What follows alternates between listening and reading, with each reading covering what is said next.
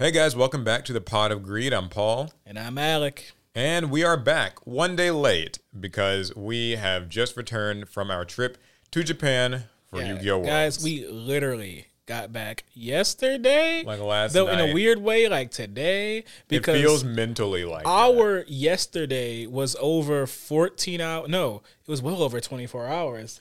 Yeah. Because we took off from Tokyo, and when we slept because it was nightfall. Yeah, we left Tokyo like on Wednesday, like afternoon, and then got back to the United States on Wednesday afternoon at an earlier time than we left Tokyo. Yeah, so we had like an entire day in the sky, and I'm just confused a little bit. Suffice it to say, we are jet lagged, and if we sound really exhausted and dead, it's that's because why. of that. Not because we don't want to be here. If we didn't want to be here, we wouldn't be here. Yeah, actually, I was thinking about like when we got in, I was like, okay, let's go to the office and do the podcast.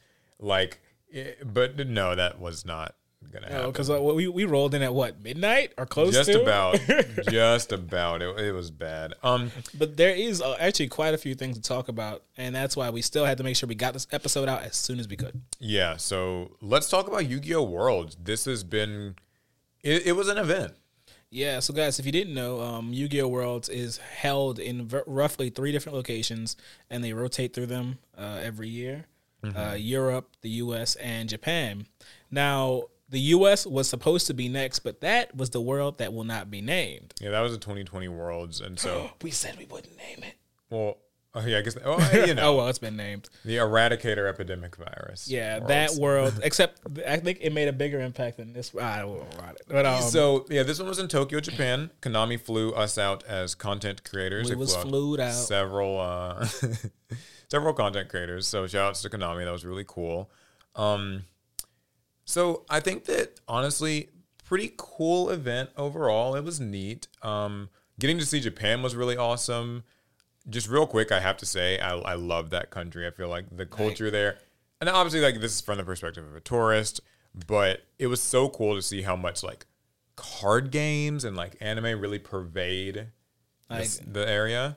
Akihabara is like an amusement park for a grown weeb. Like, it's crazy. It's a crazy district. We saw like there was like a 10-story building where all 10 floors were a myriad of card shops and like just model stores. Like several, like each floor was like 4 or 5 different shops on it, and you just go down and there were just more and more. You could burn an entire day just going up the floors of this building. It was crazy. It was insane.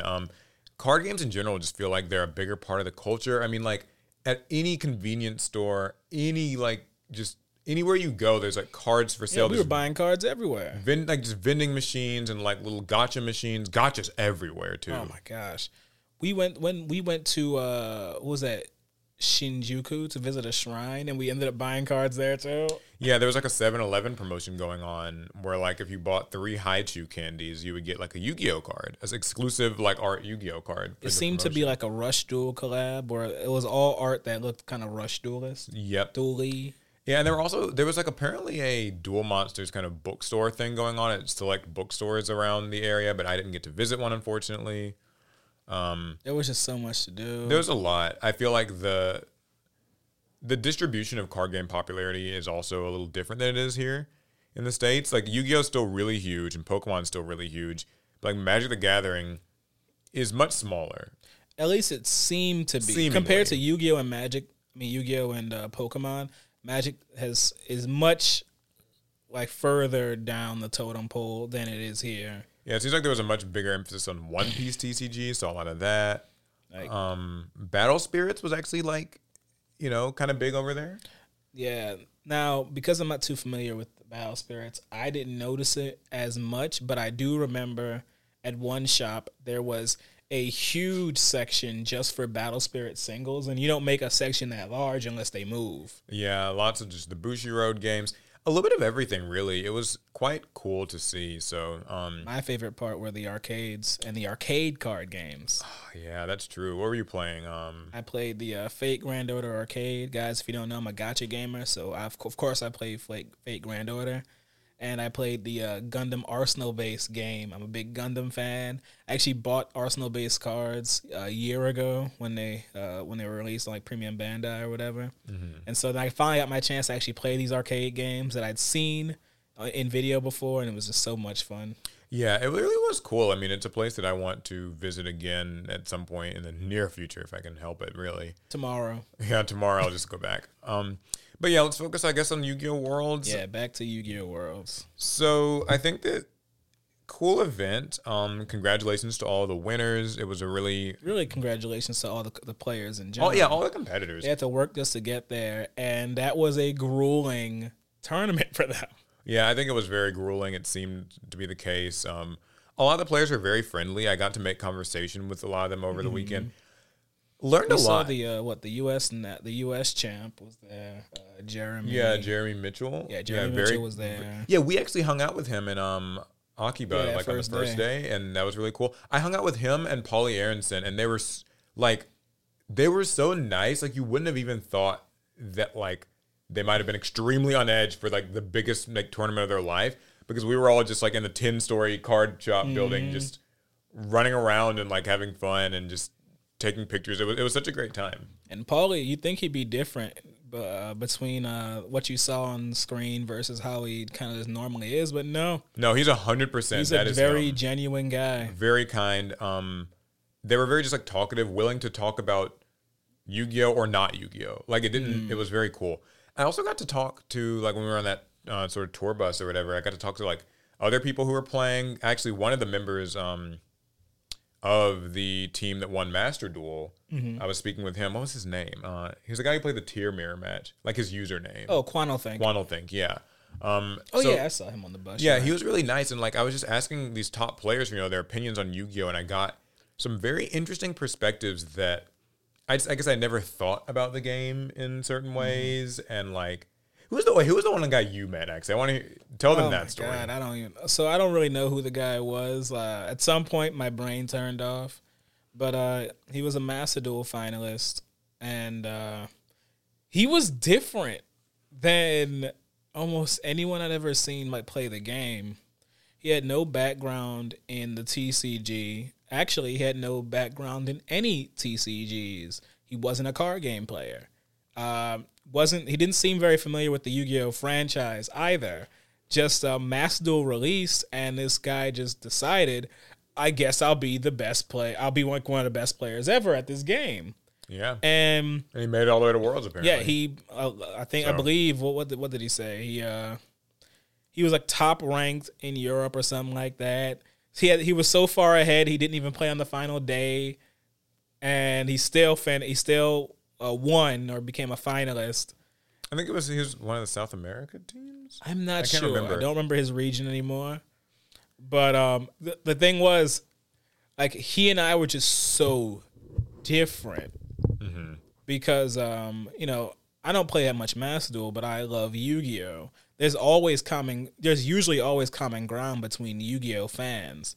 With he and I, there wasn't really any. He just seemed to be so good at Master Duel, like effortlessly. It was kind of cool. Yeah, the way he talked about Master Duel, it didn't seem like it was a challenge to him. Not really. Not to the same extent you might hear other people talk about Master Duel, about their climb up the ranks to Master and how different matchups work. He wasn't worried about losses. Because he truly believed that he would win way more than he would lose. So a loss didn't even matter. Mistakes didn't matter because he didn't make them. It was, I don't know, he was way above my head. I thought I'd see him on the stage at the end of the day. I was like, this guy's, he's just different. He'll probably just win the whole thing. Yeah, I was talking to Quantlethink and somebody else, I forget their name, I gotta apologize, but just on the bus, and like I was asking them, because they also play TCG and Master Duel and everything. And I was just kind of asking them like what they thought of the different formats, certain cards, like card design, game balance, ban list, just a little bit of everything.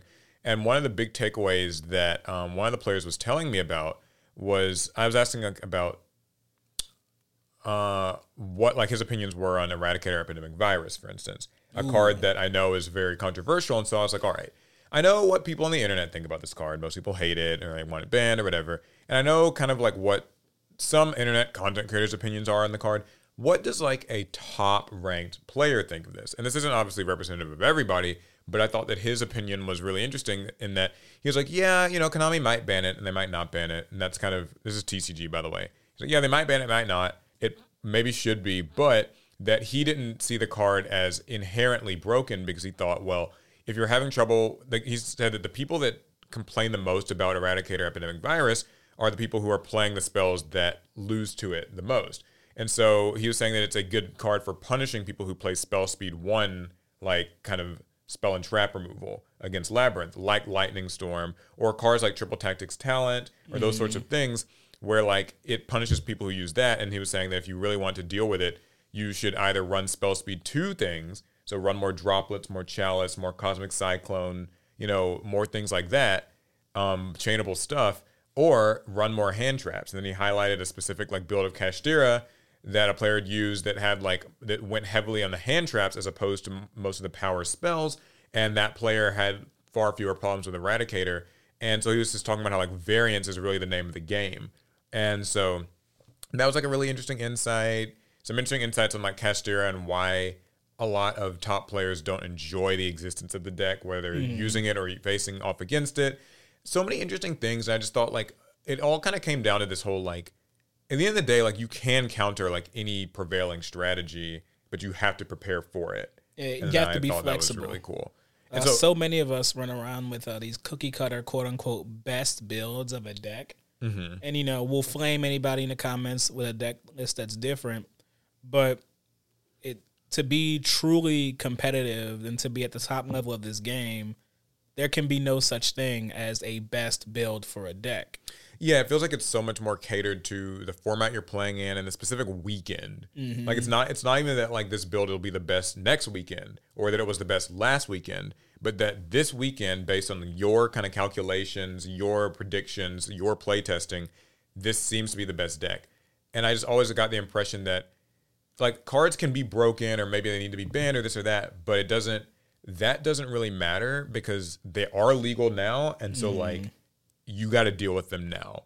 And how you build around them, how you play around them, how you factor them in is far more important than like whether or not you think they're... So I don't know. I thought that was a kind of interesting thing. Let me see. Is there anything else like just before we actually like talk about the event itself? I don't know. We talked about some of the players we met. The food was only okay. The food in Japan, good. The food that we sometimes got, just for being Worlds, it was just okay. More middling bento boxes. The Konami staff were all solid people. Yeah, so we did get to hang out with like a lot of just people from Konami. They were all very cool, very helpful. And some of them were working very hard. Yeah, some of them were working really hard. I mean, like it seemed like it was a tough event to put on. I think a lot of don't quote me. It's like I don't know exactly what was happening, but it feels like there were probably some fires that had to be put out and some crazy things that happened. As content creators, I had like some gripes with how we were sort of not treated, but just more how we were utilized. How we were like utilized or maybe not utilized. I know a lot of people were saying in the comments that they kind of expected the content creators to play a larger role, like on the stream, maybe doing interviews. Well, in a weird way, we were on the stream. We were in the front row. Yeah, that was something. I saw like a glimpse of us on the live stream actually, like for like for like half a second. They immediately switched away. It was like a crowd cam. Because you and I are there. Farfa wasn't. He was sitting beside me, but he like run to the bathroom, and then like it was a really interesting thing. But yeah, so I had some like gripes from a content creator perspective, just because I don't think we were fully utilized. But I will focus instead on what you guys probably saw at home if you were watching the stream. We gotta hit the elephant in the room here. What? The back rooms. Oh Lord. Yeah, the players on the stream and like at least on the first day were playing in what kind of appeared to be like So on day one, guys, the players weren't even playing in the venue that we use for day two. Yeah, the finals venue. They were playing in a completely different building. So, and a building we actually didn't get to see. We never saw where the players were playing exactly. On that first day, so I can't tell you, yeah. But what blew our minds, and we were kind of experiencing this at the same time you guys were experiencing it. We're just like, y'all couldn't have put up any branding around? Yeah, it was these really empty office building looking rooms. Like it felt like some people call them like a middle school classroom. It was middle weird. schools had. Oh wait, maybe they didn't. That production really could have been better. I mean, it looked basically like they were playing in the back rooms, and I saw a lot of memes and jokes about it online. And like, you know, for as much as I will try to defend some things that Konami does, and I understand that like these events can be difficult, I do think that was a bit of a letdown. They make it look like the players are somewhere interesting. My suggestion was like, I think that they should have just put like a black curtain, like just around the play. So I like, would have put a green screen at least, and then you could put whatever you want behind them. Yeah, I mean, I think like anything that just would have kind of given it a clean look that feels professional, and like a black curtain costs you like $10 like, at the hardware store. Even if they put the players in little like white boxes to play, you guys shouldn't have had to see that. You guys shouldn't have to have known that the players are playing in an extremely uninteresting environment. Yeah, so I think that could have been improved. I know like people were talking about there were like wires on the floor that you could see. They can see the wires on the floor? Yeah, they could see the wires. Oh, on the floor. Lord. Guys, we have wires on the floor everywhere in here, but you can't see them. Yeah, and so it was, I just think that wasn't great. And then there was like the paper playmats thing, which we'll go ahead. So guys, to clear that up 100%, those weren't necessarily paper playmats that they were using. They were using these stick onto table playmats. Think giant stickers. Yeah, and they're kind of adhered to the table. Yeah, you stick them to the table, and the players can play them, and then when the event's over, they can just pick them on up. Yeah, I think when you look at it, because like I know there's like kind of that one viral picture where it's I think it's like Jessica Robinson and I forget who she was playing, but yeah, like it was a bad look. Funny story, I think the Konami EU Instagram account disabled comments on that post after it blew up. But yeah, to clear that up, at least they weren't paper mats. No, they weren't. They weren't exactly paper. That isn't to say that it really helps a lot. It still didn't look great. I mean, whoever took that picture needs to be reprimanded. Well, not reprimanded. I mean, they were just taking a picture of the event. But it's just that take that picture without glare on the mat. Maybe what they should have done is just had the area look better in the first place. They could have done that. They really could have done that. So but I guess then again, maybe you don't want to distract the players too much with and that's the thing that I did want to raise is that I think it's not that important that the venue for like day one be extravagant, because I think if you're a player, you probably would want it to be kind of just not distracting and not like over the top, like lights and stuff flashing. Because they had to play 7 rounds. Yeah, they play a lot of rounds. Stay locked in. So I think in that way, it would be. You don't want it to be like too busy and too crazy and like loud and stuff in there. But I do think the black curtain thing, or just like kind of make, in some way making it look a little better. There were also points in the stream that I caught where like the overhead camera seemed to be like kind of just like shaking slightly. Like on the stream, because I tuned in when like Pac was streaming and he was like reacting, and like their overhead cam was doing that. There were also matches where there were no life points visible. Oh, I saw that. Yeah, I don't know if that was every match, but yeah, I think it was like the first few, if I remember correctly. And they were still working out some kinks. Yeah, they're working on some kinks for the biggest tournament in the world that they definitely had. No, the biggest tournament in the world's coming up next week. We'll get to that. Yeah, so I mean, I don't know. I feel like that was definitely a bit of a disappointment. I also just think like it's strange because Konami's been like streaming YCS events and stuff for a while, and some of those look better. So, I don't. That's. We won't. We can't. We don't know who to blame, so we won't throw any blame out. Yeah, we'll just say it could have been a lot better. Could have been better. Now to focus on Finals Day, the production is way better on Finals Day. We were in the stage. We were in this huge room.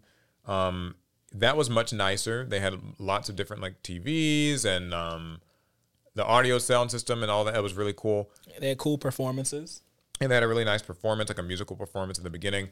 My main complaint I had was that I think they should have utilized more of the Master Duel soundtrack in the production. Yeah. Master Duel has this amazing, amazing soundtrack with just some of the most epic themes. And like they used them in like one time when the players were kind of being brought out the first time, and then that was it. And like to me, I think like that was a bit of a missed opportunity. It just could have been cooler.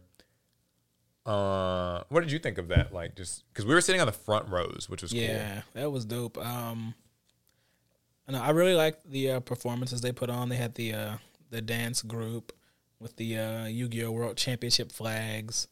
Mm-hmm. That was cool. Then they had the I don't know what you call that type of a Japanese rock group, but they were mostly playing on what seemed to be just like Japanese instruments. Mm-hmm. But they put on one hell of a performance, so that was a lot of fun to watch. Yeah, that was very cool.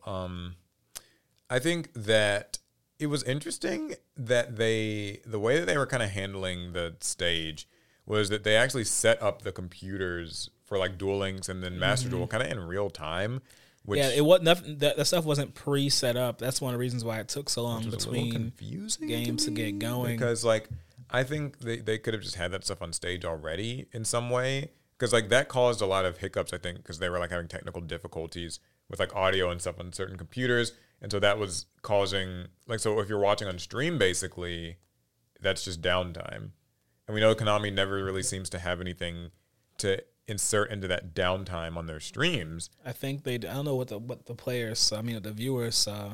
I think you saw like just that one loading screen, and then you got commentary. I don't know. Yeah, it's that splash screen. Maybe they were commenting over it. You guys can tell us. I haven't gotten really any time. I've been so busy. I haven't had time to like look back at that finals day stream because I want to find the frame that we're in. So if anyone sees that, they might have only been in the Japanese stream. I'm not sure, but either way, I think they could have filled that with more stuff. The announcements. What announcements? Yeah, we got to talk about the announcements. So these were very letdown-ish. For those of you who don't know, there had been a countdown timer that was like posted on the kind of world's Japanese website or something for the last like 2 weeks, basically. And it kind of implied that there was going to be like this big announcement on the world stage for Yu-Gi-Oh! And there were 2 different announcements, and they were both a little underwhelming. The first one was that they're going to be doing some large tournament in 2024 at the Tokyo Dome, exclusively in Japan. And that's all we know. And that's all we really know. That's it. Now, that's all we know. To my understanding, the Tokyo Dome is a really big, nice venue that's kind of considered like the equivalent to our like Madison Square Garden, right? Like I feel like this is what I guess this would be the first Yu-Gi-Oh tournament held in a sporting event, right? Yeah, like in a sporting like event stadium. And also a neat fun fact about it is that's where the Yu-Gi-Oh like Tokyo raids or whatever. Oh, the old riot. The Tokyo riots, not raids, yeah, riots took place. Like many years ago, there was this story about like how early in Yu-Gi-Oh's inception in Japan, they were handing out like these promotional cards where you could come to this like event and get promotional cards, and they didn't have enough, and so there were like riots, and so it's like kind of a small niche slice of Yu-Gi-Oh history, and that this big event's going to be held at that same venue. And now there'll be a new riot. You know, so there's that. I'm not really sure. That doesn't really mean anything, I guess, to worldwide players, but it's. I mean, who knows? Maybe it'll be like a some type of a snapshot format, and they'll invite like TCG players too. Maybe. Yeah. So there's that. I doubt it. What was the other announcement? Rush Duel. Yeah, Rush Duel is coming to Duel Links. This got leaked, I think, I want to say a month ago at this point. Yeah, people had already found, I think, data. It got leaked a while ago. They'd found, like, data in the games files, but... At the same time, I think they found similar lines of code in Master Duel as well, so I wouldn't be too surprised if it found its way there, too, at some point. But, So, as a resident Rush Duel kind of enthusiast that you are... I am a Rush Duel enthusiast. Let's hear your thoughts. Yeah, I think this is pretty cool. It strikes that middle point of actually getting Rush Duels in the TCG because it did not seem like that was going to happen. At this point, I don't think anyone really thought we were going to get paper Rush Duel. And so then I have to ask yourself, well, how will we get to enjoy it? Mm-hmm. You might say, oh, the Switch game, but the Switch game isn't that good. You know, I'm not. Now, if you love the Switch game, I'm not coming for that game's throat. I'm not hating you or anything. It's just that's not a very good Yu-Gi-Oh video game. Like it's good for maybe 2006, 2008, but I don't think it's a very good modern Yu-Gi-Oh game. Yeah. Duel Links, however, is a great Yu-Gi-Oh video game. It's clean, it runs fast, it works well. Good production values. And good production value. And I think Rush Duel can be presented very, very well on Duel Links versus its own game on Switch. Yeah, I also feel that because like Rush Duel kind of feels vaguely similar to speed duel or like Duel Links in rule set, kind of just a 3 zones thing. I think that will be a nice, easy, like kind of crossover to make. Yeah, it's a little bit easier to make that connection. I think major differences, in case you guys aren't Rush duelists, you do have 8,000 life points instead of 4,000 life points, and you use a 40-card deck, not a 20-card deck. You might think, well, that's too many cards. I won't be able to see my cards. I promise you, in Rush duels, you fly through your cards so fast, you will see virtually your entire deck. It definitely is a Rush duel in that sense. It will happen. I do think, too, that since it seems like we're just not going to get physical Rush duels, like you said, I think this is a good thing. I feel the reason that we aren't is probably just because Konami doesn't want to maybe further confuse the store shelves with a new, like, I think it would be very confusing, and something like Rush Duels would need its own line of marketing. Rush Duels is intended for kids, and I don't think Konami really wants to put the marketing dollars behind gaining a new child audience. Yeah, which I have my own set of thoughts about that, but because I think that they probably should, but then on the other hand, I know that even in Japan, Rush Duel is not, it's seen as kind of rather niche. Yeah. Even within Japan. So because our assumptions are based off of what we saw in the card shops we visited, because we visited quite a few card shops. Yeah, many. And, in Japanese card shops, they have these huge displays of singles for different card games. And you could tell which games are more popular by how many of those displays they had. Yu-Gi-Oh! Almost everywhere we went had nearly the most of those displays. Either it's eclipsed or followed closely behind Pokemon. Mm-hmm. One of those two games would just command most of the space. And then other card games would get one or two. Rush Duels was consistently a 1 or 2 case kind of game, and in some places half a case. So, which tells me that Rush Duel is very much niche. Yeah, and so I think that for it to be brought over might not be the best thing, like business-wise. But still, for it to be in Duel Links is cool. However, both of these announcements, I think, were, in the eyes of the community, kind of letdowns. If you are an in-the-weeds TCG Yu-Gi-Oh! Player, and even for probably many OCG players, these announcements don't really hit like that. They don't hit at all, really. Because the thing is, most people... Sorry, go ahead. I was going to talk about the assumptions that people had made about this type of announcement. People were expecting like a master rule, a new summoning type, some game-changing thing. Yeah. And it's not Konami's fault necessarily. They never told us that this will be the biggest announcement of like Yu-Gi-Oh! History. It's just that in today's day, in this day and age, like if there's a countdown timer, kind of that whole announcement of an announcement, you better make it something kind of big. Because like at that, our expectations built higher and higher as the timer got lower and lower. And these were not it. It's not that these are bad announcements. I'm sure the Tokyo Dome thing is exciting to some OCG players who will be able to attend. I'm sure not all of them will. But it felt like a bit of a letdown, and I think it's something of a segue for me actually into the general. And like I say this trying to be respectful of the fact that I know events like this are not like easy to put on. I don't want to suggest that you can just snap your fingers and make like an event like this happen. You can't. But I do think that they kind of played it safe with Worlds this year. There was no voice actor character duel at all. No, nowhere. Like, there could have been Dan Green and Eric Stewart, or it could have even been like Japanese voice actors for those characters.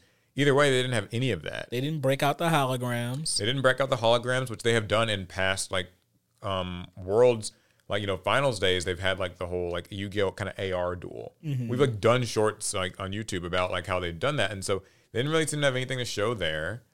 In fact, there was no branding from the Yu-Gi-Oh! Anime anywhere. Yeah, nothing that I could see. And I thought that was a little weird. They had maybe like static images of Yugi and Kaiba in places, but you didn't actually see the Yu-Gi-Oh! Anime anywhere. Not any of the shows. Yeah, no clips, not really like a lot of featuring of characters.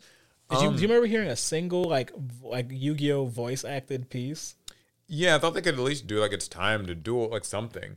Now, what's also related to that is we met a lot of fans actually while we were in Japan, which is a pleasant surprise. Yeah, we're just walking around Akihabara, and there'd just be fans. Yeah, there'd be people who recognized us. They were very nice. Shout out to all of you guys. You were cool. We got some pictures and all that stuff. Even signed a few cards. But none of them really seemed to know that Yu-Gi-Oh! Worlds was happening. That was so strange. Which was so bizarre. Like some of them were other tourists who were just visiting Japan. A few of them were like natives, but either way they would ask like, oh, what brings you to Japan? What are you guys doing here? And we'd be like, oh yeah, like Yu-Gi-Oh! Worlds is happening. They'd be like, oh. Cool. But like they didn't know. Like nobody seemed to know that Worlds was actually going on. And then in some cases they were just kind of like, oh, neat.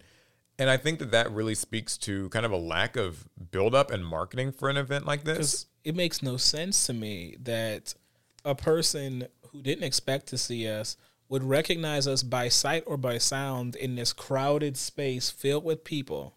But they would know the world is happening. Yeah. And so I contrast this, unfortunately, to the Pokemon World Championships that are happening this weekend. Oh, everybody and their mama know about that. Everybody knows about it. And like, I get that Pokemon is a larger like property than Yu-Gi-Oh! So that's not, I'm not saying like Yu-Gi-Oh! Should have the same budget and all the same like everything that goes into it. But when we were like going around on trains all week, traveling to different places, there was an advertisement, that like promotional little anime like clip for Pokemon. You saw it on every train. The World Championships, and that was like playing on the screens and all the trains. And I'm just like, where is the Yu-Gi-Oh! One? Like, why do people not even get the chance to know that like the Yu-Gi-Oh! World Championships are happening? Like it's very strange to me that Konami could not communicate to all Yu-Gi-Oh! Players that Worlds is happening on these dates in Tokyo and that you should be excited for it. And I know there's elements of Worlds that will always kind of be will always make it a little bizarre. Like it has its own exclusive format that kind of combines TCG and OCG, and so that can make it unappealing to most players because it's a format that doesn't reflect the way that they play at their card shop. If you are in the same city as the Yu-Gi-Oh! World Tournament and you knew about it, you would pass by. Right? Like you would just visit, hit it up. Even if they had you're like not public competing. events and stuff. And they did have public events. You would pass by. But the fact that there were Yu-Gi-Oh! Players in Tokyo that weekend who had no idea about Worlds and seemingly didn't even care if they did, there's a weird breakdown there. That doesn't seem like a very good thing. So I'm hoping that next year, wherever they decide to host Worlds, it hasn't been announced yet, which normally I thought they announced it at the end, but who knows? But the point is, like, they got to do a little bit more with like advertising and letting people know, like, Yu-Gi-Oh! World Championship is happening. Like, you should care. I remember, I even told like whoever would listen that Konami should do like some sort of an OTS. Like, they do that OTS thing where like on the weekend of Worlds, your OTS store can play with the Worlds format. I know they did that like last time.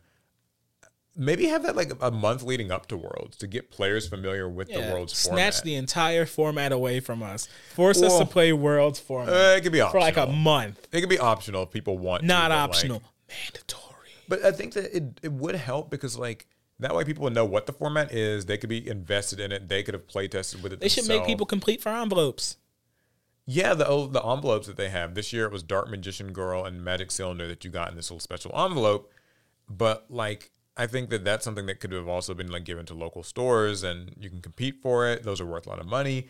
It does feel to me like they played it very safe. Mm-hmm. And I guess I just would have liked to see them kind of go a little more all out. Like, I agree. Because this weekend we are going to be watching Pokemon Worlds take place and like, they're not going to, fail to deliver. Like they're going to bring it. So they're going to bring it. Yeah.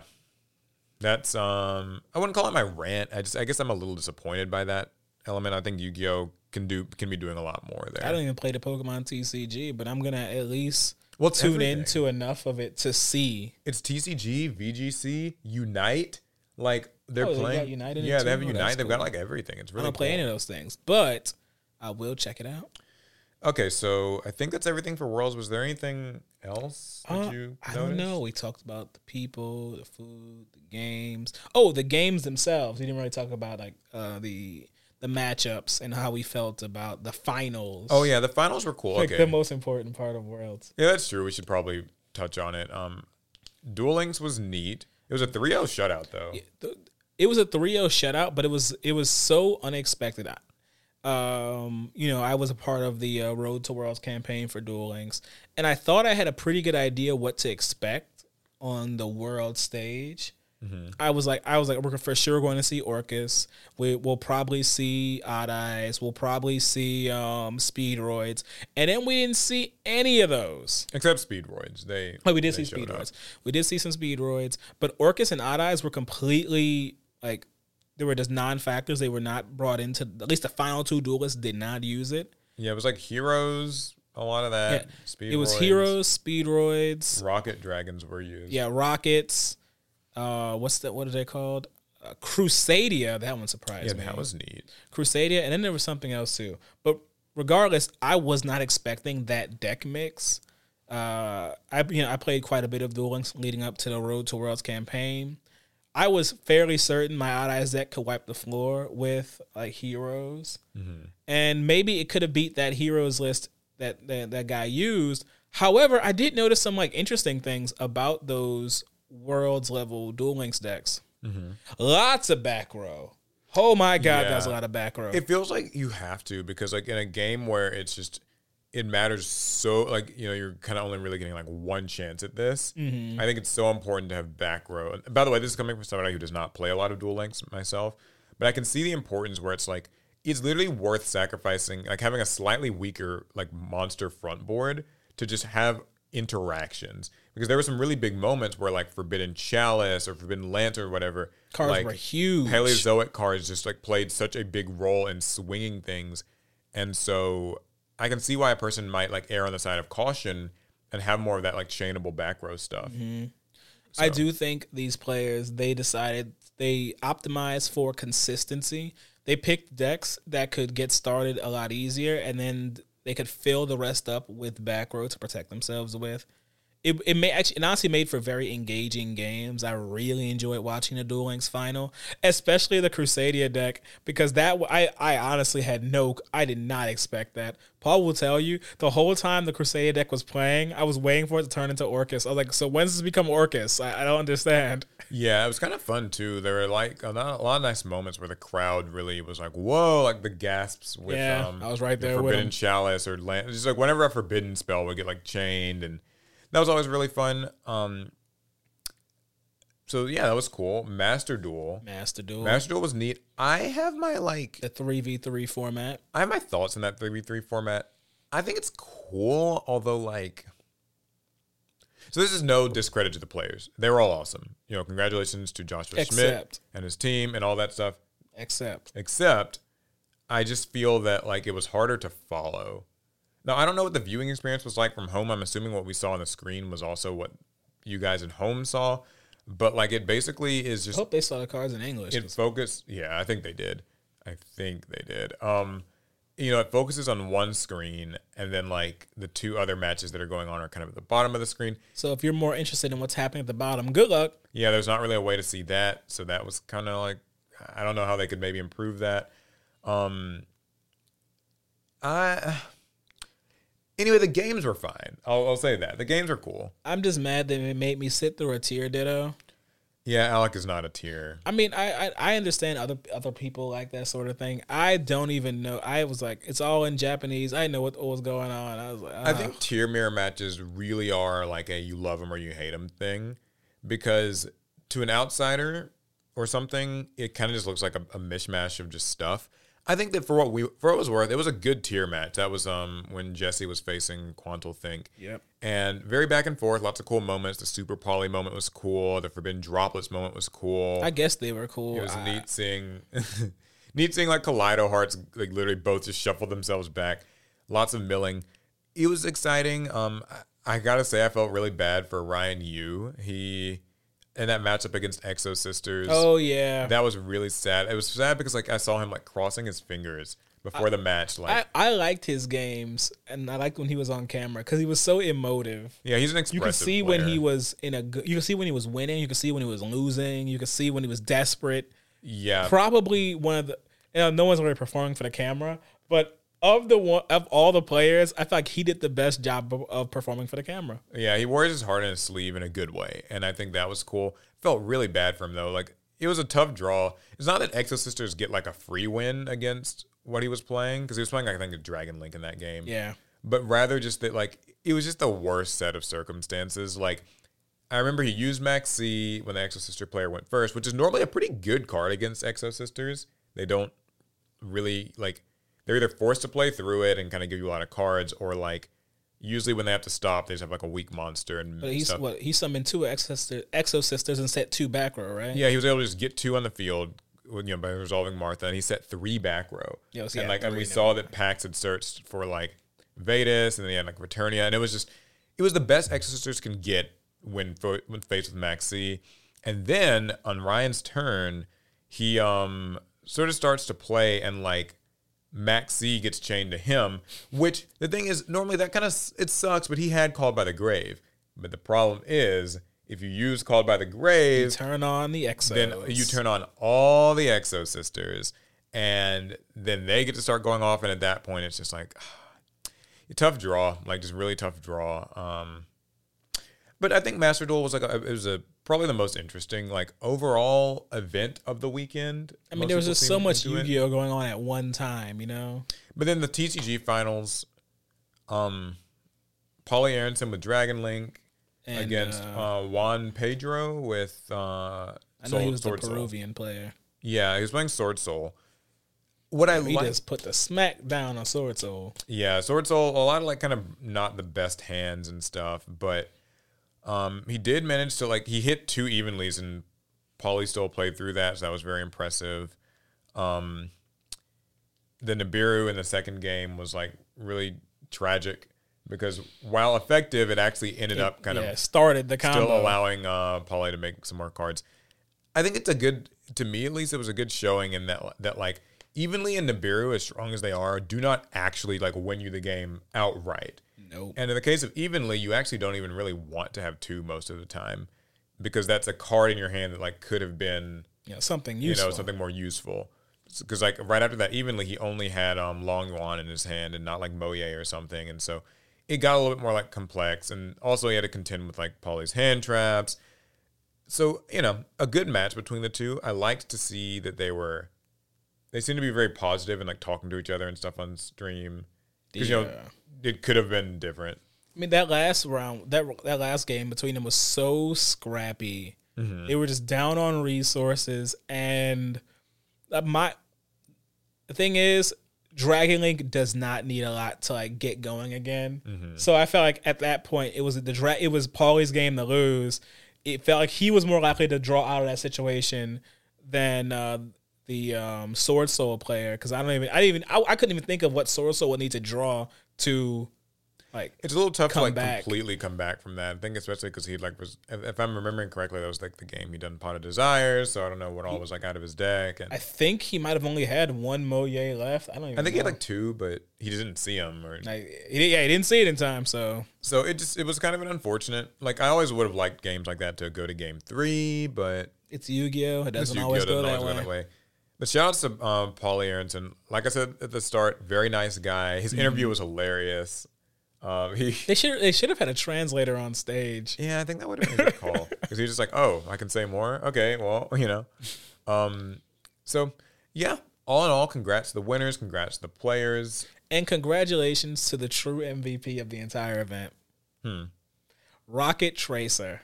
Yeah, showing up in, like, literally all 3 games.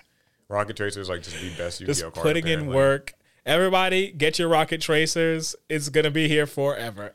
Or it won't. Maybe Konami will see this and be like, okay, maybe this was a problem. We're gonna ban it in every game. That's not me personally saying that I have, like, some issue with it, by the way, but just that it would be interesting if Konami was finally like, all right, like, quick launch and Tracer and all that stuff is all going to get limited or something. It's just funny. We saw it because they had the Duel Links player had his Rocket deck, and then Master Duel had Dragon Link, and the TCG had, or the paper game had Dragon Link. So consistent cards. I want to hear what you guys think about the whole, like, 3 games now that Yu-Gi-Oh kind of juggles at Worlds. Could have had Cross Duels up there too. Yeah, that got canceled. Couldn't even make it to its first Worlds. I wonder if they'll do Rush Duel now that. Well, Rush Duel actually did have its Worlds. Yeah, there was some sort of a championship happening. Yeah, when we got there, it was in a different room, and I think it was streamed completely separate from the World Tournament. But Rush Duel, I believe, had 2 tournaments: an adult Rush Duel, I guess thing, yeah, and a a 12 and under Rush Duel thing. We didn't see the adults play. I don't know if the adults played in a separate venue or just on a different day, but we actually saw the children's Rush Duel finals, and it was just wonderful to watch. Yeah, which is like, I will always say it's nice seeing like kids kind of get their own way of enjoying Yu-Gi-Oh against each other and not necessarily with the. It was like one kid looked terrified up there, but then he comboed his opponent he comboed him out. I'm back. But it was fun because I don't really know what all Rush Duel cards do. I know some, but they still have enough legacy cards in Rush Duels where certain cards when they hit the board, you know what's about to happen. Because one kid was playing this aggro kind of Dragiers deck, the blue dragon multi-strike guy. And he would just make his big dragons and slap down the Inferno barrier statue. Ouch. And say, all right, play through it. But the other kid, he was ready to play through it. He was playing this Seven Roads Magician kind of fusion combo strategy where Seven Roads Magician would just get huge. And he used the barrier statue, the same barrier statue sometimes, but his real kicker was Jinzo, locking his opponent out of his traps. Yeah, so I think that maybe they should have like Rush Duel next year. I think that would be cool. I think it'll be cool. At least if it hits Duel Links, there's no reason not to. True. Okay, so I think that's everything with Worlds. Yeah. All in all, a neat event to attend. There's more I would certainly like to see on the production end of things, but I'm really interested in seeing what next year's Worlds will look like. Yeah. What would it do better? What would it do worse? Will I be invited? I don't know. We'll see. Yeah, hopefully they will. Shout out to Konami. They brought us out. It was cool. But yeah, hopefully some improvements, but still shout out to the players and all that. Okay. So now we transition into a game that's doing its World Championships this weekend. There is a lot of Pokemon news going on. Yeah, it's a good time to be a Pokemon fan. Yeah, so I have just right now, I pulled up this article that's kind of got everything. Oh, guys, remind me to get my Mew in Pokemon Scarlet and Violet. Guys, if you don't know, there is a campaign right now through Mystery Gift to get a Mew. I don't have one, so please in the comments remind me because I'm not going to do it. I don't want to forget. Yeah, so last year's World Championship event took place in the Excel London Convention Center, where 5 champions took home anywhere from $10,000 to $25,000 in prize money. This year Cash will once again take place in person outside of the U.S. and host 5 different games that players can compete in. So here are the 5 games. It's going to be starting on August 11th in Japan and will end on August 13th. So a 3-day event, Pokemon TCG, Pokemon VGC, Pokemon Go. Didn't know that. You can compete in Go? You can compete in Go, but apparently you can. And Pokemon Unite. That's only 4. And then closing. Wait, so where are the 2? Where's the extra? Is it 5? Huh. The next game is Pokemon Sleep. Yeah. Yeah, well, I guess there might be something that has 2. I don't know. Don't know. Couldn't tell you. According to this, those are the 4 games you can compete in. So if somebody maybe more familiar with that can tell me how there are 5 champions, or maybe there's only 4 this year. But either way, lots of different games. It's all going to be streamed. I'm going to be checking it out. Like I said, I liked the lead up that they had to this event. The cool sort of marketing, like anime looking promo thing that they made.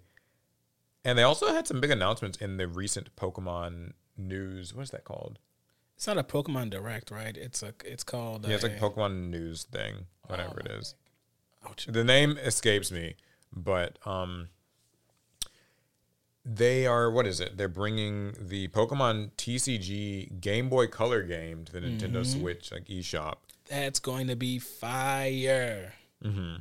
Like, I'm always going to be a hater when it comes to Nintendo re-releasing things for me to buy for a second time in my life. However, my parents paid for those old Pokemon games. I didn't buy those. So you don't have to be bitter. Exactly. Yeah, so apparently it's actually still a really great way to learn how to just play the Pokemon card game. So that's awesome. They're also doing that a new short animated series titled Pokemon Path to the Peak. It's going to premiere on YouTube on August 11th. So basically the series is based on the Pokemon trading card game and follows Ava and her partner Pokemon Oddish. And so she's basically going to be like learning how to play the card game and playing against other kids. And yeah. I think that's really important, honestly, because the Pokemon TCG is extremely popular, but not the actual playing of it, collecting it.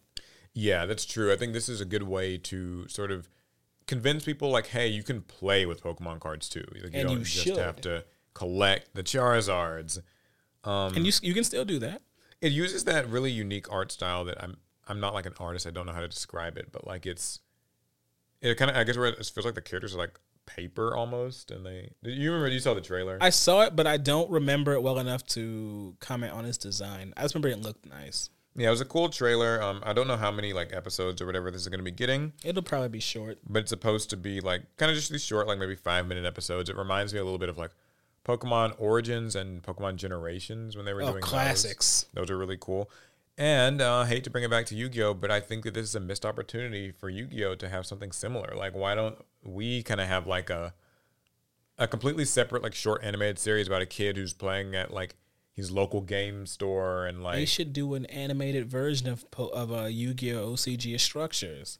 That's all OCG Structures is. It's this kind of meta Yu-Gi-Oh verse where the characters are playing the Yu-Gi-Oh paper game using modern archetypes and, you know, even with some of the same strategies that we use today. Yeah, and this is supposed to convince people to start playing Pokemon TCG Live, which is kind of their like Magic Arena Master Duel app thing. I've got it on my tablet. You played it yet? I played a little. I only made an account though. Then we had to do all this traveling, so I know I'm getting around to it. I know I've promised. Had a whole flight to play. Well, I couldn't play. It's an online thing. You could have bought the Wi-Fi. Oh, you wish.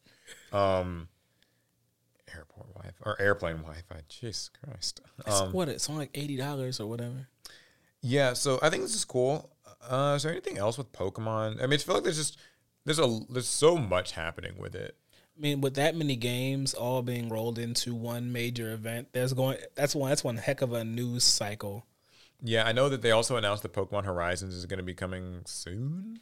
Which is strange because Like, we already knew that, right? Like, we already knew it would be coming. Like, yeah, I would assume so, but isn't there another Pokemon series? Now I think about it, they announced another one, right? I mean, there's like the game on Switch, like the Detective Pikachu game. No, there's another animated series. I thought. I think that was one with the TCG game. Unless there's something else. I think there's another one even separate from that. I think I might be wrong. I'm not sure then.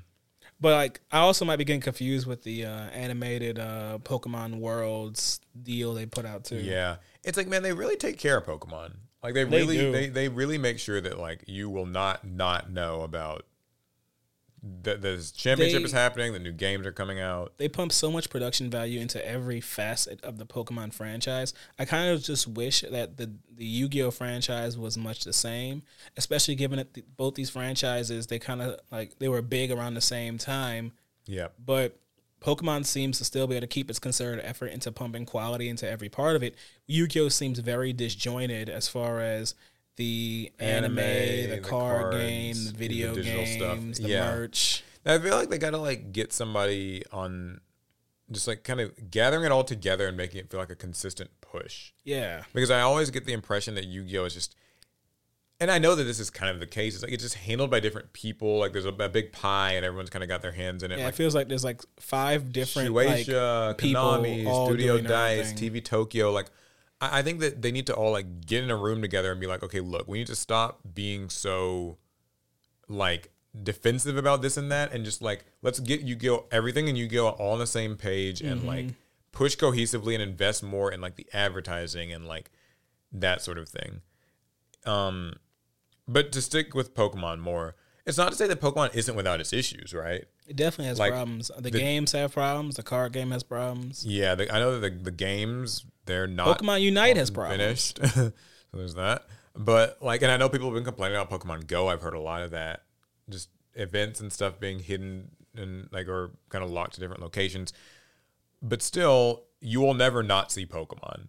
You will always know that things are happening. It's existing. So, okay. Any other Pokemon stuff? No, yes. That was a lot just by itself. Well, let's talk about another card game. What's that? Lorcana, Disney Lorcana. It's actually launching here in about a week. Oh, okay. And it was actually at Gen Con. That's right. We did hear about that. There's another Gen Con story that's kind of related I'll get to in a second. But One Disney Lorcana enchanted card is already selling for hundreds of dollars. Yeah. So the enchanted Elsa card from Disney Lorcana. How does it pronounced? Have we found that out yet? I would call it Lorcana. That's how I would call it. Okay. Well, it's quickly become highly valuable, selling for $750 to $850, even though it doesn't have any unique in-game performance. The scarcity of the enchanted cards, due to limited availability, has contributed to the high resale value, but it may decrease. Are these secret rares? I don't know what an enchanted is. It may decrease once the game is officially released and more enchanted cards become available. Oh, yeah. Okay, I'm looking at the card now. Yeah, I think enchanted might be the like their, kind of like secret rare or some type of chased rarity. Mm-hmm. What does it say? This is Elsa, Spirit of Winter, Floodborn, Hero, Queen, Sorcerer. All right. Sounds powerful. Okay, so it's the secret 6th rarity called Enchanted. The secret 6th rarity? Yeah, so rarity in Disney Lorcana is principally divided into 5 ranks, with common, uncommon, rare, super rare, and legendary cards, all featuring different distributions that make each rank more desirable than the last. A secret 6th Disney Lorcana rarity called Enchanted was kept under wraps until recently, making its announcement a surprise that quickly fueled searches for the cards at its Gen Con 2023 demo. The Enchanted rarity features a special foil process identical to the game's exclusive D23 promo cards and alternate art, but the abilities of Enchanted cards are identical to the standard cards they align with. So this Elsa is selling for hundreds. Even though it may not be like a stable price, it does seem to be something that's in high demand. Obviously, Elsa being the most popular kind of Disney princess of the last decade. That's for sure. So, cool. I mean, like I've said before, I don't know that I'll be like playing Disney Lorcana very much. I might collect a few cards though, open some packs. People at Gen Con seem to really be like freaking out over it though. Like it was really big. I mean, Gen Con is a big TCG kind of expo. I mean, you're going to get the most hardcore TCG fans there, right? I mean, yeah. If you are like a real like crazy TCG head, then you've probably been to a Gen Con or two. Yeah, would have gone myself, but it was of course the same weekend as World, so that wasn't going to happen, but and I blew too much money in these last few events. I couldn't be at Gen Con. Yeah, so Disney Lorcana, it's dropping, I think, on the 18th. And for those of you guys who are excited about it, I mean, it's finally here. Another card game joins the mix. You feeling how are you feeling about it? Just my feelings on Lorcana hasn't changed, or Lorcana, or Lorcana. God, I can't choose either how I want to say it.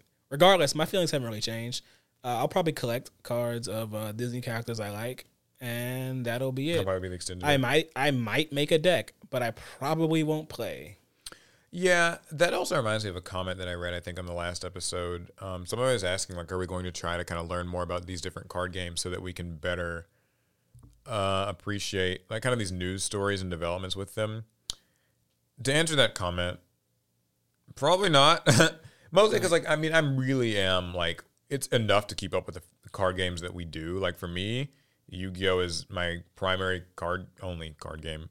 And, like, I mean, I learned to play every card game, but do I play them? Not necessarily. Like, I couldn't really tell you about every new product and stuff like that. So I will say that, like, in the future, for, like, other stories, I mean, I'm going to try to read up a little and get more background on things so I can speak with some degree of, like, intelligence about them.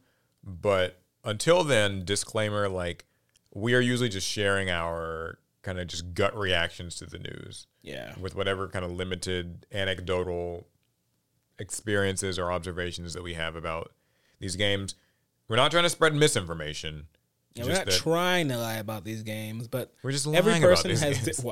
Every person has different like gaming card game bandwidth, and I definitely realize mine is I can only play I can play 2 TCGs, and a third one I can play when I have time, but that's it. Yeah, especially with so many TCGs having like, you know, reboots and alternate versions, and these like, cards cost money. All these different things. I obviously can't buy them all, but I will say that it does make it fun when people in the comments can kind of better explain a story to me.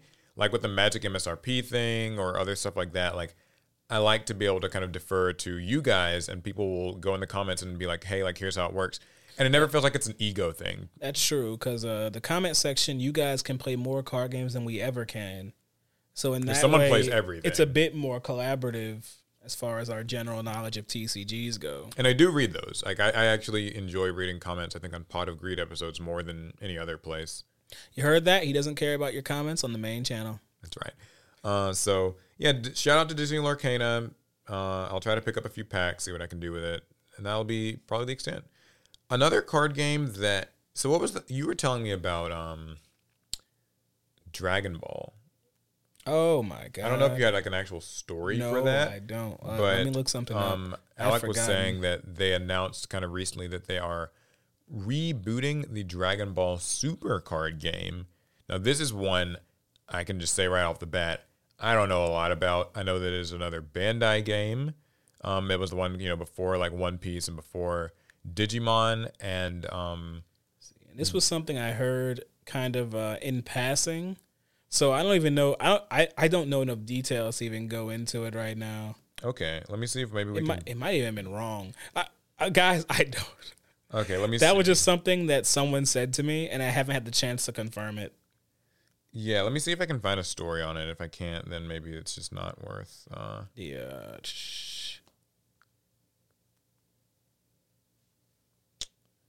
I don't see... Wait, okay. Okay, Dragon Ball Super card game is moving to the next level. So, Dragon Ball Super card game will launch a new game title called Fusion World, featuring a new logo design on both physical and digital platforms in 2024. Okay, I'm seeing that too. In addition, we will rename the current title as Masters and continue developing the Zenkai series there. Enjoy a completely new experience with these two different game titles.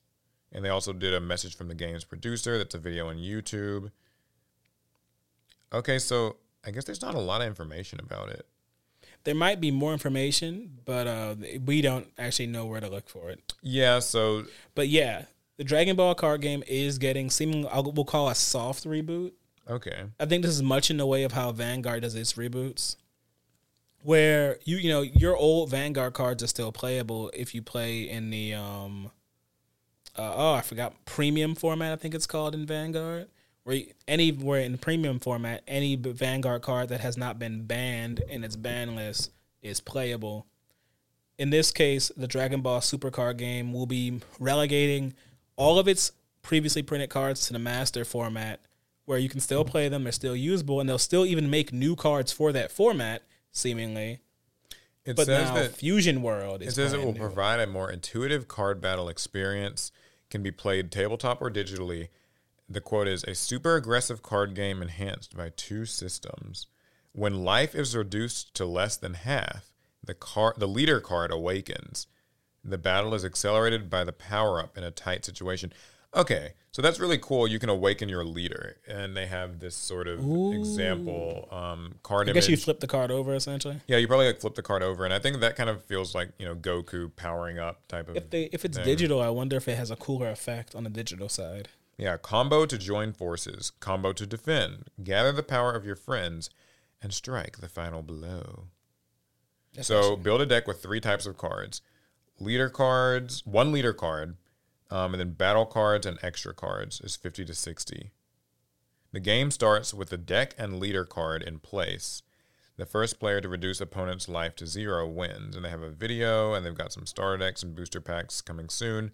So needless to say, guys, I will be trying this out. I won't like say, oh, I'm going to be a Dragon Ball player now, but I will try it out. I did play a bit of the what was that? The Dragon Ball card game by Panini. I think that was the last one I played. I hadn't played any of the Dragon Ball Super card game by Bandai. That one I felt kind of burned that the Panini one ended, and so I just didn't play it. I would love to play it with like somebody who actually likes Dragon Ball a lot.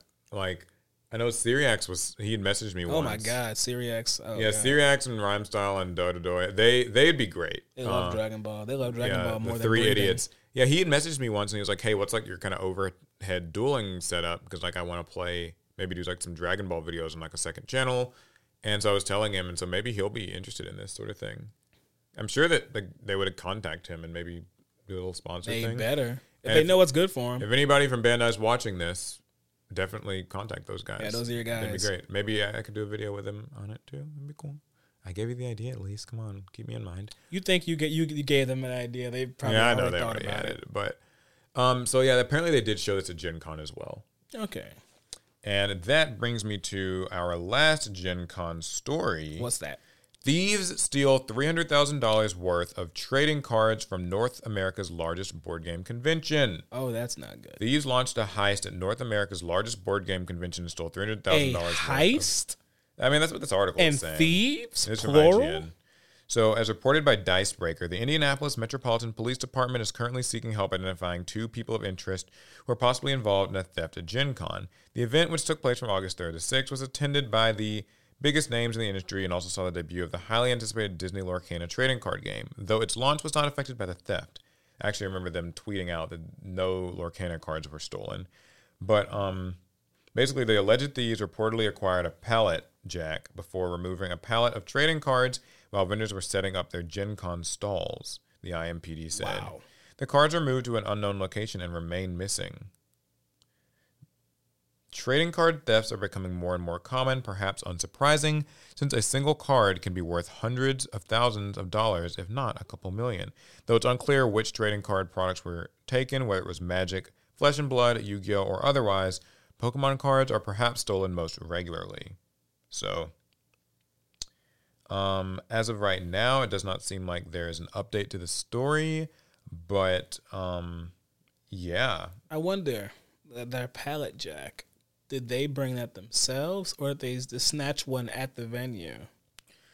Good question. I don't know. I mean, like, $300,000 worth means I think it was sealed products. It wasn't like For sure. singles that were taken. I know they had like a video of what looked like maybe some surveillance footage or something, like a screenshot. So even though you can't identify the people, you can see a big pallet full of products that were sealed. And, you know, some might criticize the event and whatnot for this happening, but when I think about it, all conventions are so large and so disorganized. I can see someone pulling off an act like this, and I don't think it would be very hard. You know how people will say just look like you belong? Yeah.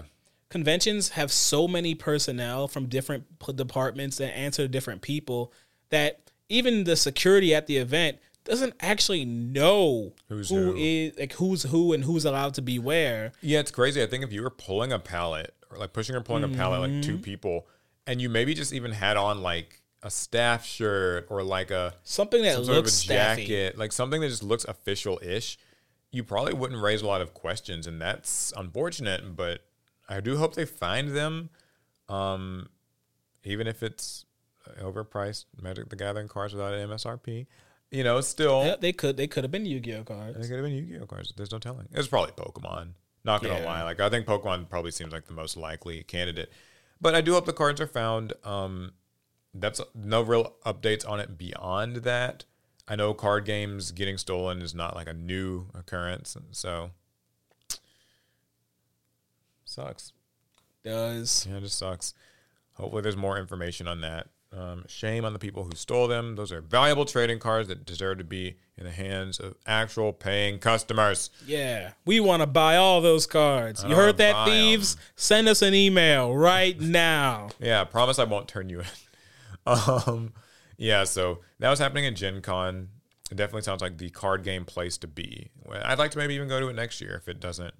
Even more so than Worlds? Well, if it doesn't conflict with something like Yu-Gi-Oh! Worlds, I would go. Right. But this year I was at a bigger event. All right. Allegedly. I think that's... Oh, wait. There's one last trading card game news story. Uh-oh. This actually happened like last week before we could cover it in the podcast.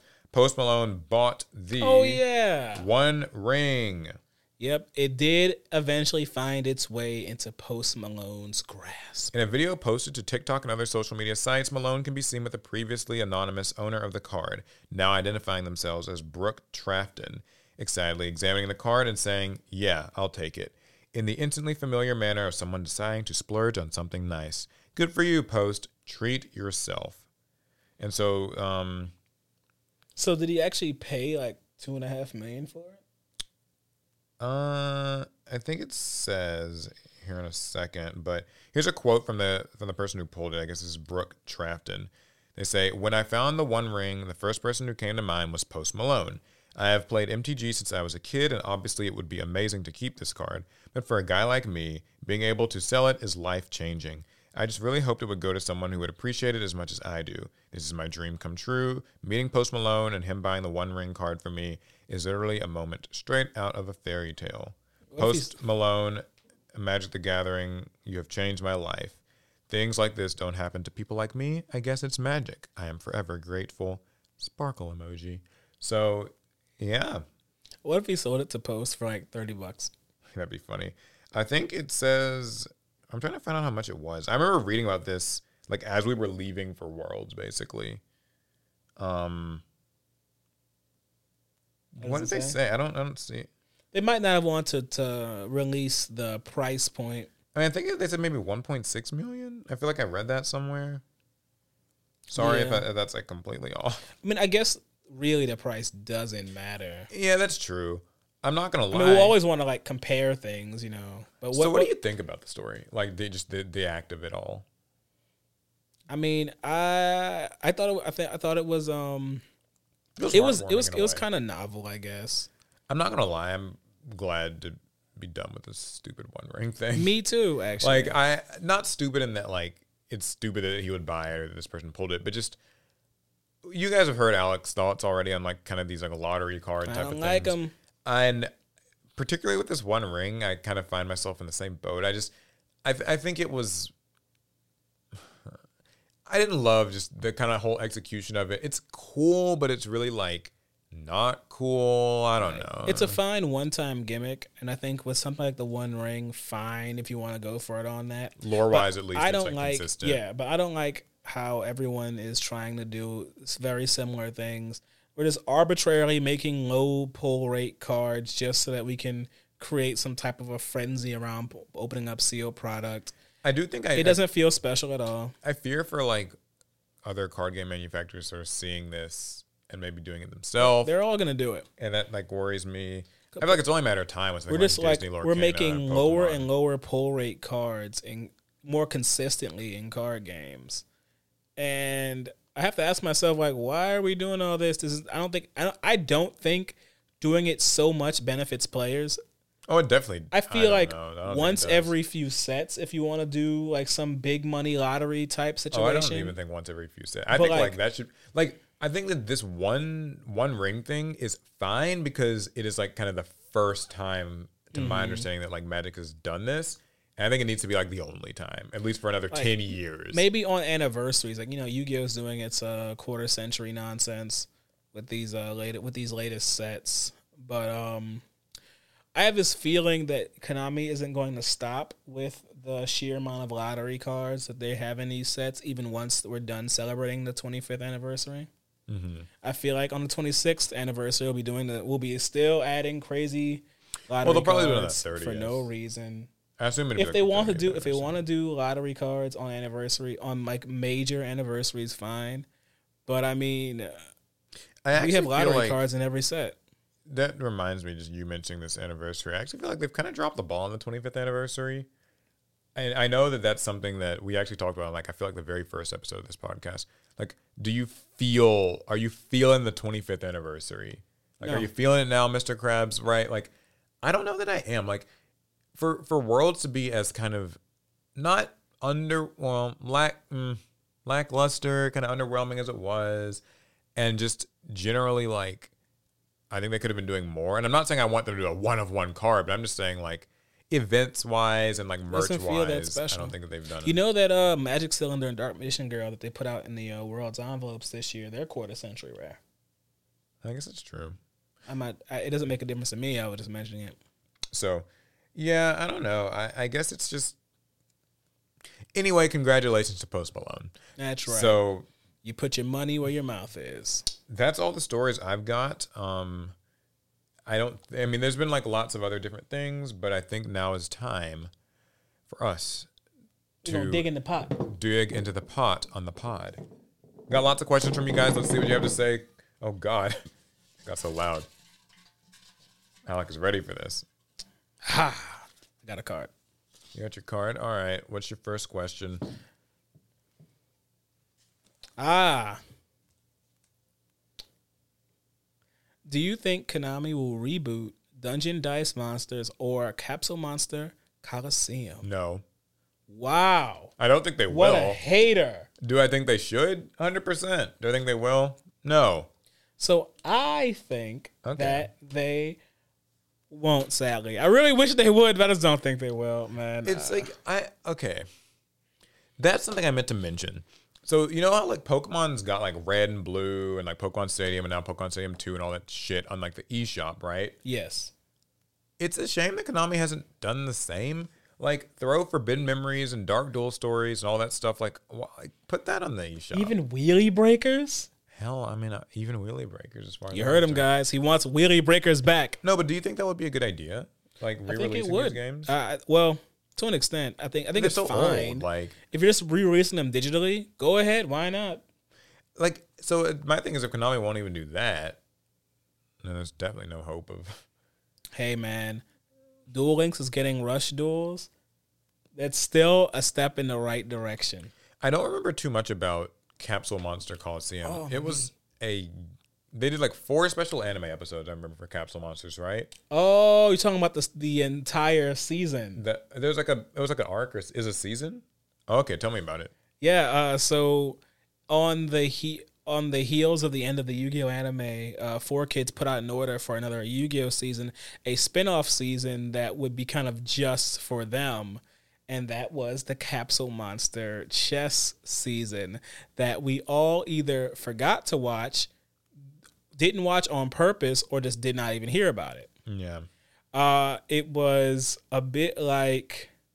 It was spinning off the idea of capsule chess, which is something Kazuki Takahashi created a long time ago in the Yu-Gi-Oh manga. I think Mokuba was known for playing it and for being like one of the best players at it, where you play this chess-like game with these monsters that are literally in capsules, and you reveal them to your opponent, and that monster has its stats and whatnot, and yada, yada, yada. Well, in the TV show, we got rid of the chessboard, and we treat it like Pokemon. And they put these little dual disc things on their arms so they could shoot capsules and summon their Pikachu. I mean, their Celtic Guardians. Yeah. So what was the game? The game was on PS2? Yes. PS2 it was on Capsule. PlayStation 2. That was kind of a different Capsule thing, Monsters right? Coliseum. And that was played a little differently, or was it played the same? It was played much in the way of how Mokuba played it in the manga. It's actually very similar to Duelist of the Roses. Mm-hmm. Now, Duelist of the Roses had the whole turn-based moving of like monsters. Yeah. Very, very similar to the point where there's almost no difference. I think they should re-release that stuff. Yeah. I think it would be cool. Like, even if it doesn't get good sales, who cares? It's like a re-release. Honestly, and those types of games are so simple. Honestly, you could throw some new monsters in them and call it a new game. And Yeah, I mean, I think especially... So, since we saw Cross Duel kind of just fail, sad. I think Konami will probably not be taking any major risks with, like, new games, even though I feel Cross Duel's failure was not for the reasons that maybe they might think it was. I mean, I'm sure they had, like, huge internal meetings about, like, why this didn't work the way that they anticipated. So, I'm not going to claim I, like, know better than their marketing department and their devs. What I will say, though, is that I think that Cross Duel missed the mark because it is not a game for Yu-Gi-Oh players. It is a game for maybe just a like kind of puzzle or RTS or like board game type of like mobile gamer. But it seems like it needs to be marketed in a very specific way into a very, not a specific group, but a very different group than regular Yu-Gi-Oh players. I think a lot of regular players saw Cross Duel. They thought it was going to be like, oh, 4-way dueling. And they find out it's got these weird rules. It's a very different type of game than a Yu-Gi-Oh card game. But either way, that's shutting down next month. And I think that with that, Konami is probably like, yeah, we ain't doing no more of this shit. So, or at least they're gonna take a different way of doing what they did. I always said that they could like throw it in as a game mode on Duel Links or Master Duel or something. I know it's not like as easy as snapping your fingers, but I mean the coding and stuff has been done and the assets and stuff have been made, so it could be a neat addition to one of those. I mean, the assets are made, but I mean, just that the type of game that it is so different from those. It's very unique. So Like it is like night and day. It's hard to even. I don't even know how I'd roll that out to the players. Like, how would I announce Cross Duel and Master Duel in any way that makes sense? well, and then as for the Dungeon Dice Because then Monsters, they just want 4-way Master Duel. It's like, why don't we have 4-way Master Duel? You can't just Cross Duel. which I'm shocked it doesn't have. Anyway, It's probably coming. or at least Tag Duel, something in Master Duel. Yeah, where is Tag Dueling? Come on, Konami. You think they would? Now, also, what was the other thing they asked about? Dungeon Dice Monsters. Yeah. I guess that would have to be like a physical thing. I mean, it could be a you can digital run game. it digital too. They did a physical release of it. They did. Very short run. It ran thing. for a bit longer in Japan than it did here, but I think Probably too many pieces and stuff to keep up with. at the time. But have you seen modern day board games? That is true. They use a stupid number of pieces. There actually might be an argument that there is space in the board game world and on the Yu-Gi-Oh fans' plate for a board game, a Yu-Gi-Oh board game. I think Konami just won't do it, or maybe they will. they scared. All right, I'm gonna draw my card now. What you got? Oh my goodness. I taught my 12-year-old nephew Yu-Gi-Oh with GOAT format. Should I show him synchros, etc.? So GOAT format, that's before we got synchros, right? Yeah, for sure. 2005.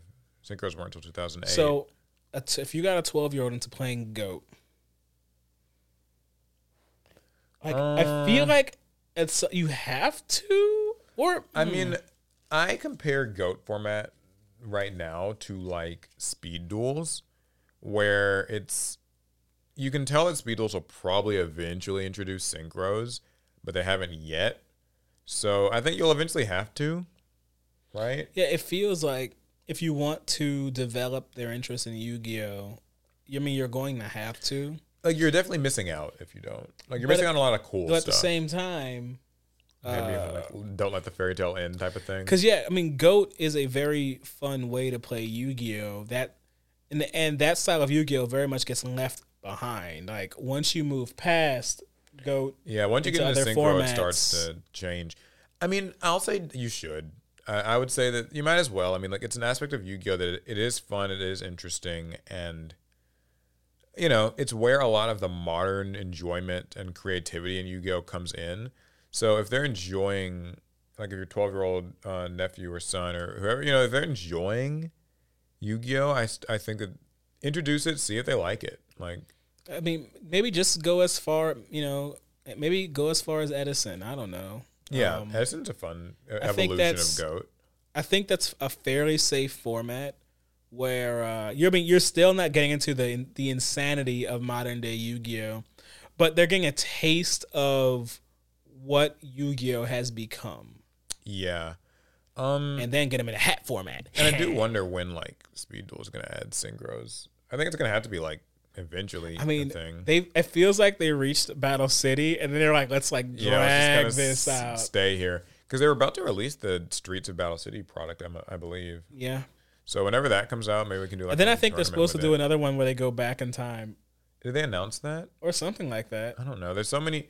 I mean, technically they're like going. Oh no, back they already went back already. They started GX. You're right. Yeah, they already are going. Yeah, they back in already time, are stalling. They got to GX and they're like, Yeah, we need let's Speed slow Duel down. 5Ds already. That would be good. I'm interested in seeing how they kind of introduced synchro as a concept there. I remember when it came to Duel Links, it was like a At first, it was largely slow ignored.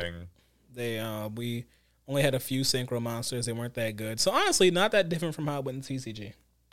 Well, anyway, yeah, I say eventually you got to show them synchros. It'll be more fun that way. Yeah. All right, what's your next card? Get in there. Yeah. Duelist. Oh, I dropped it. Wait. I gotta pick up. It's a deep jar, guys. Leave me alone. Yeah. Wow. Wait a minute. I'm gonna redraw because this one's too similar. Oh, it's a similar question. Well, Okay. just it's very similar to one of the other ones, and I'd rather not have to rehash anything in this episode. We already did this one. I don't know how I Are got you been back in keeping there. cards in the jar? I don't know how. Okay. This has to be different. Sure. Why not? Oh, okay. What's the question? So it's not a question, more so of a demand. Create a new summoning mechanic. Oh, Lord. All right. Fine. As somebody who does not think that this game needs any, I will do it anyway because you asked. All right. You want a new summoning mechanic, huh? That's what you want. That's what you want, huh? What's your summoning mechanic, Alec? So, check this out, all right? All right.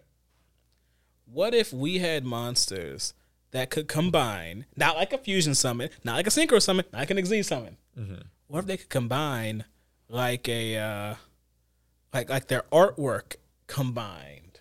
Oh, like how Rushdoll has like the maximum summons. That would be really cool.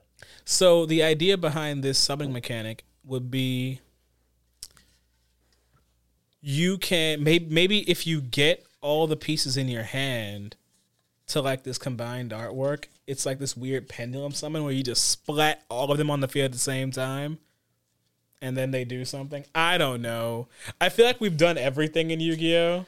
I don't really want the extra complication, but I guess if I had to throw in some mechanic, it'd probably be something about like shuffling the cards back into the deck, which like some contact fusions technically do, like Gladiator Beasts or Ritual Beasts and stuff already. Neospatians. But like I do think that shuffling the materials into the deck to summon a card could be good in the sense that like it could make cool monsters without the cards going to grave, because I feel like the cards other effects. Yeah, the cards going to the grave is kind of what's led to some elements of like the hyper combo ness that throws some people off of Yu-Gi-Oh! So I think if the cards went back into the deck, at least you don't have like immediate access to just revive them or use their graveyard effects. Right. And maybe these cards, when they are destroyed or whatever, they could also go back into the extra deck. Better yet, maybe the cards just get banished. Face down. It has to be face down, otherwise they're just going to get abused again. Here it is, Paul. A type of monster that in order to play it, you banish cards from the top of your deck for each of its levels. That could be neat. I mean, like, Toon Kingdom kind of did that whole thing. It like did, but every time you summon a monster, it just takes out some more. Yeah, I mean, I think adding some heavy costed things could be cool. Now, what color? Here's the important thing. What color is the cardboard? Periwinkle. I was going to say red. Oh, okay. We haven't done red. I guess we haven't done red. Because, yeah, traps are really just kind of like puce or violet color. There's a question for you guys. Okay, what color do you call trap cards, and what color do you Some people call them fusion pink. cards? Because I've heard traps be called pink, and I used to always think of them as like purple. But see, I always thought fusions was purple. But yeah, I guess fusions are purple and kind of more so like a violet. Like fusions are like violet. Depends on which printing of fusions you're looking at.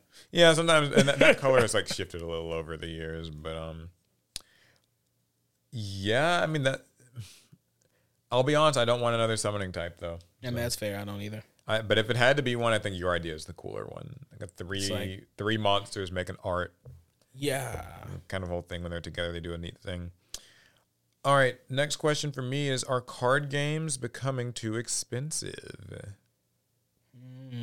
So normally I would say no, but after looking at that whole Magic the Gathering no MSRP situation, maybe? I feel bad for those players. That's I really wild. do. Like those cards, those Magic cards are just... And I think that's a lot for like a pack. When many of these card games were first started, they were started as like some type of a passion project, or at least just some type of like a business venture where they expected to make some money. They weren't expecting to make millions. It felt honest. Nowadays, when people make card games, and the people who make those old card games today, they are very much making card games with the goal of making millions upon millions of dollars. This is a money making venture for them, so games are being introduced at higher price points, and older games that used to be cheap are now much more expensive than they used to be. I mean, I know part of that is inflation. So that's what they want you to believe. Well, I mean, that much is true, but I do think that... How come costs get to increase with inflation, but wages do not? Listen, I agree with you. I'm just saying that capitalist. I'm trying to be fair to the... I know that like inflation has caused the price of packs to increase. But I do agree that I think so there's like a Yu-Gi-Oh answer to this, and there's like a card game answer to this. Mm-hmm. I think Yu-Gi-Oh surprisingly is like fine right now. I don't know that it's like cheap, but like, because obviously there's expensive like secret rares and stuff. I think, but competing in Yu-Gi-Oh has always cost money. Yeah, competing has always cost money, so there's nothing new there. But I will say that I think Yu-Gi-Oh's consistency in pricing, like the fact that card packs only just recently finally caved to inflation to go up to like $4.49, but that they kept them $3.99 for far longer than their contemporaries did. So that's a lot. I think like Konami deserves some credit for that. Right. And I also think that Yu-Gi-Oh's predictability of like reprints helps a lot. Because apparently in some other games, reprints are just not a thing. Or look at Commander Masters. Or barely guaranteed. Like, so Yu-Gi-Oh, the fact that you can be sure that if nothing else, a card will get reprinted like a year from release, outside of a few, cases. Oh, speaking of reprints, I probably should have mentioned this earlier, but you just reminded me. Digimon is finally getting its first reprint set. Oh, okay. What's it called? Yeah, RB1 Rising... I don't know. Rising something. It was a set that came out in Japan a while ago, and then we seemingly weren't going to get the set, and then that time passed, so we assumed, okay, we'll just somehow get the exclusive cards for that set at some point. Well, it seems we are getting that set, and it will have lots of reprints from the early Digimon sets. You might remember those were the sets that we got very few of because of the virus that will not be named. Yeah. So, some games, they struggle to get reprints. The Grinning Grave virus. It's a different one each time. Okay, yeah. So, I guess for like the Yu-Gi-Oh thing, though, it's like there is a predictable set of reprints in this game. You do know that your cards like will get reprinted, so you can wait it out. In other games, apparently that's novel and not as common. Much rare. So, I think on the Yu-Gi-Oh side, even though it's expensive in the way you expect it to be expensive, it is at least nice that there's a pattern of predictability. Card game space as a whole, though, I think it's just gotten a little out of hand. Like, just the collector thing that kind of popped off a few years ago has made things a lot harder. It's a lot grimier. It's a lot grimier, a lot more like, you see more about like card shops marking up stuff, and that Magic not having an MSRP thing is mind-boggling to me. I just don't know how they can feel okay about that. I don't like it. I remember looking at the prices of the, what's it called? The Shadowverse starter decks. Those things had a pretty hefty price on them. I mean, I know like different games maybe are including different things in their starter decks, but it really will make you feel appreciative of Yu-Gi-Oh! Like if you look at these other games for long enough where it's just like, starter decks being like $20 or $30 sometimes, and I don't know. It feels like it's kind of tough to be a card gamer, but at the same time, at least if you're playing like an older, more established game, I think it's been kind of a gentle increase over time. But if you look at it strictly from now versus way back then, it feels more like pronounced, more drastic. So our card games are coming too expensive. I think on the MSRP end, or just availability end, yeah. I think Yu-Gi-Oh, it's fine. Yeah, Yu-Gi-Oh's probably fine. But yeah, cool. Those are our questions. Those are the questions. The Pot of Greed. Hopefully you guys enjoyed. Oh, one last thing. So there was a Pot of Greed available in Japan. There's a new plush pot thing that they made that you can win in the Crane game machines. I did not have the opportunity to get it, though, because when I saw it, the guy at the Crane machine was like refilling and fixing the machine or whatever, and I never got time to come back. Guys, he'd been working on that machine for 30 plus minutes. At some point, we had to give up. Yeah, I really wanted to get it, so I'm just going to have to order one for myself. I did, however, pick up the Bandai Exodia model kit, so I will be putting that together on a stream soon. Alec will probably be doing more of the pudding because he builds. I'm gonna force Paul to do some work. I'll do some work, and hopefully it won't take as long as that Millennium Puzzle stream we did. No way. There's no way it'll take. But then again, I don't know how big this model is. It might be a big one. Yeah, so look forward to that stuff on the main channel. Speaking of the main channel, shouts to everybody who recognized us. It made me feel. We were talking about this. It made me feel almost like I haven't done enough, content wise. I want to just do more content, do more Yu-Gi-Oh stuff, and anytime you're walking around Akihabara in Tokyo, Japan, and people are still saying, "Hey, you're those guys from Team APS," that's pretty cool. It is. So we're gonna try to do better with videos, we promise. And for those of you guys who haven't, check out all the latest videos on the channel. We had a really fun unhinged duel with Larry and Trell that you should watch if you have not seen it. I'm in a little bit of it. Yeah, we won't spoil how. Yeah, watch the video, drop a like, do all the stuff. And thanks again, as always, for supporting this podcast. We appreciate it. Sorry this episode came out a day or two late. I don't know what day it is. But y'all, it's been a lot. Okay, that's it for the pod. Agreed. Hopefully you enjoyed. We'll see you guys next week. Same time as normal. That's going to be it. Yeah. Pass turn. Pass turn.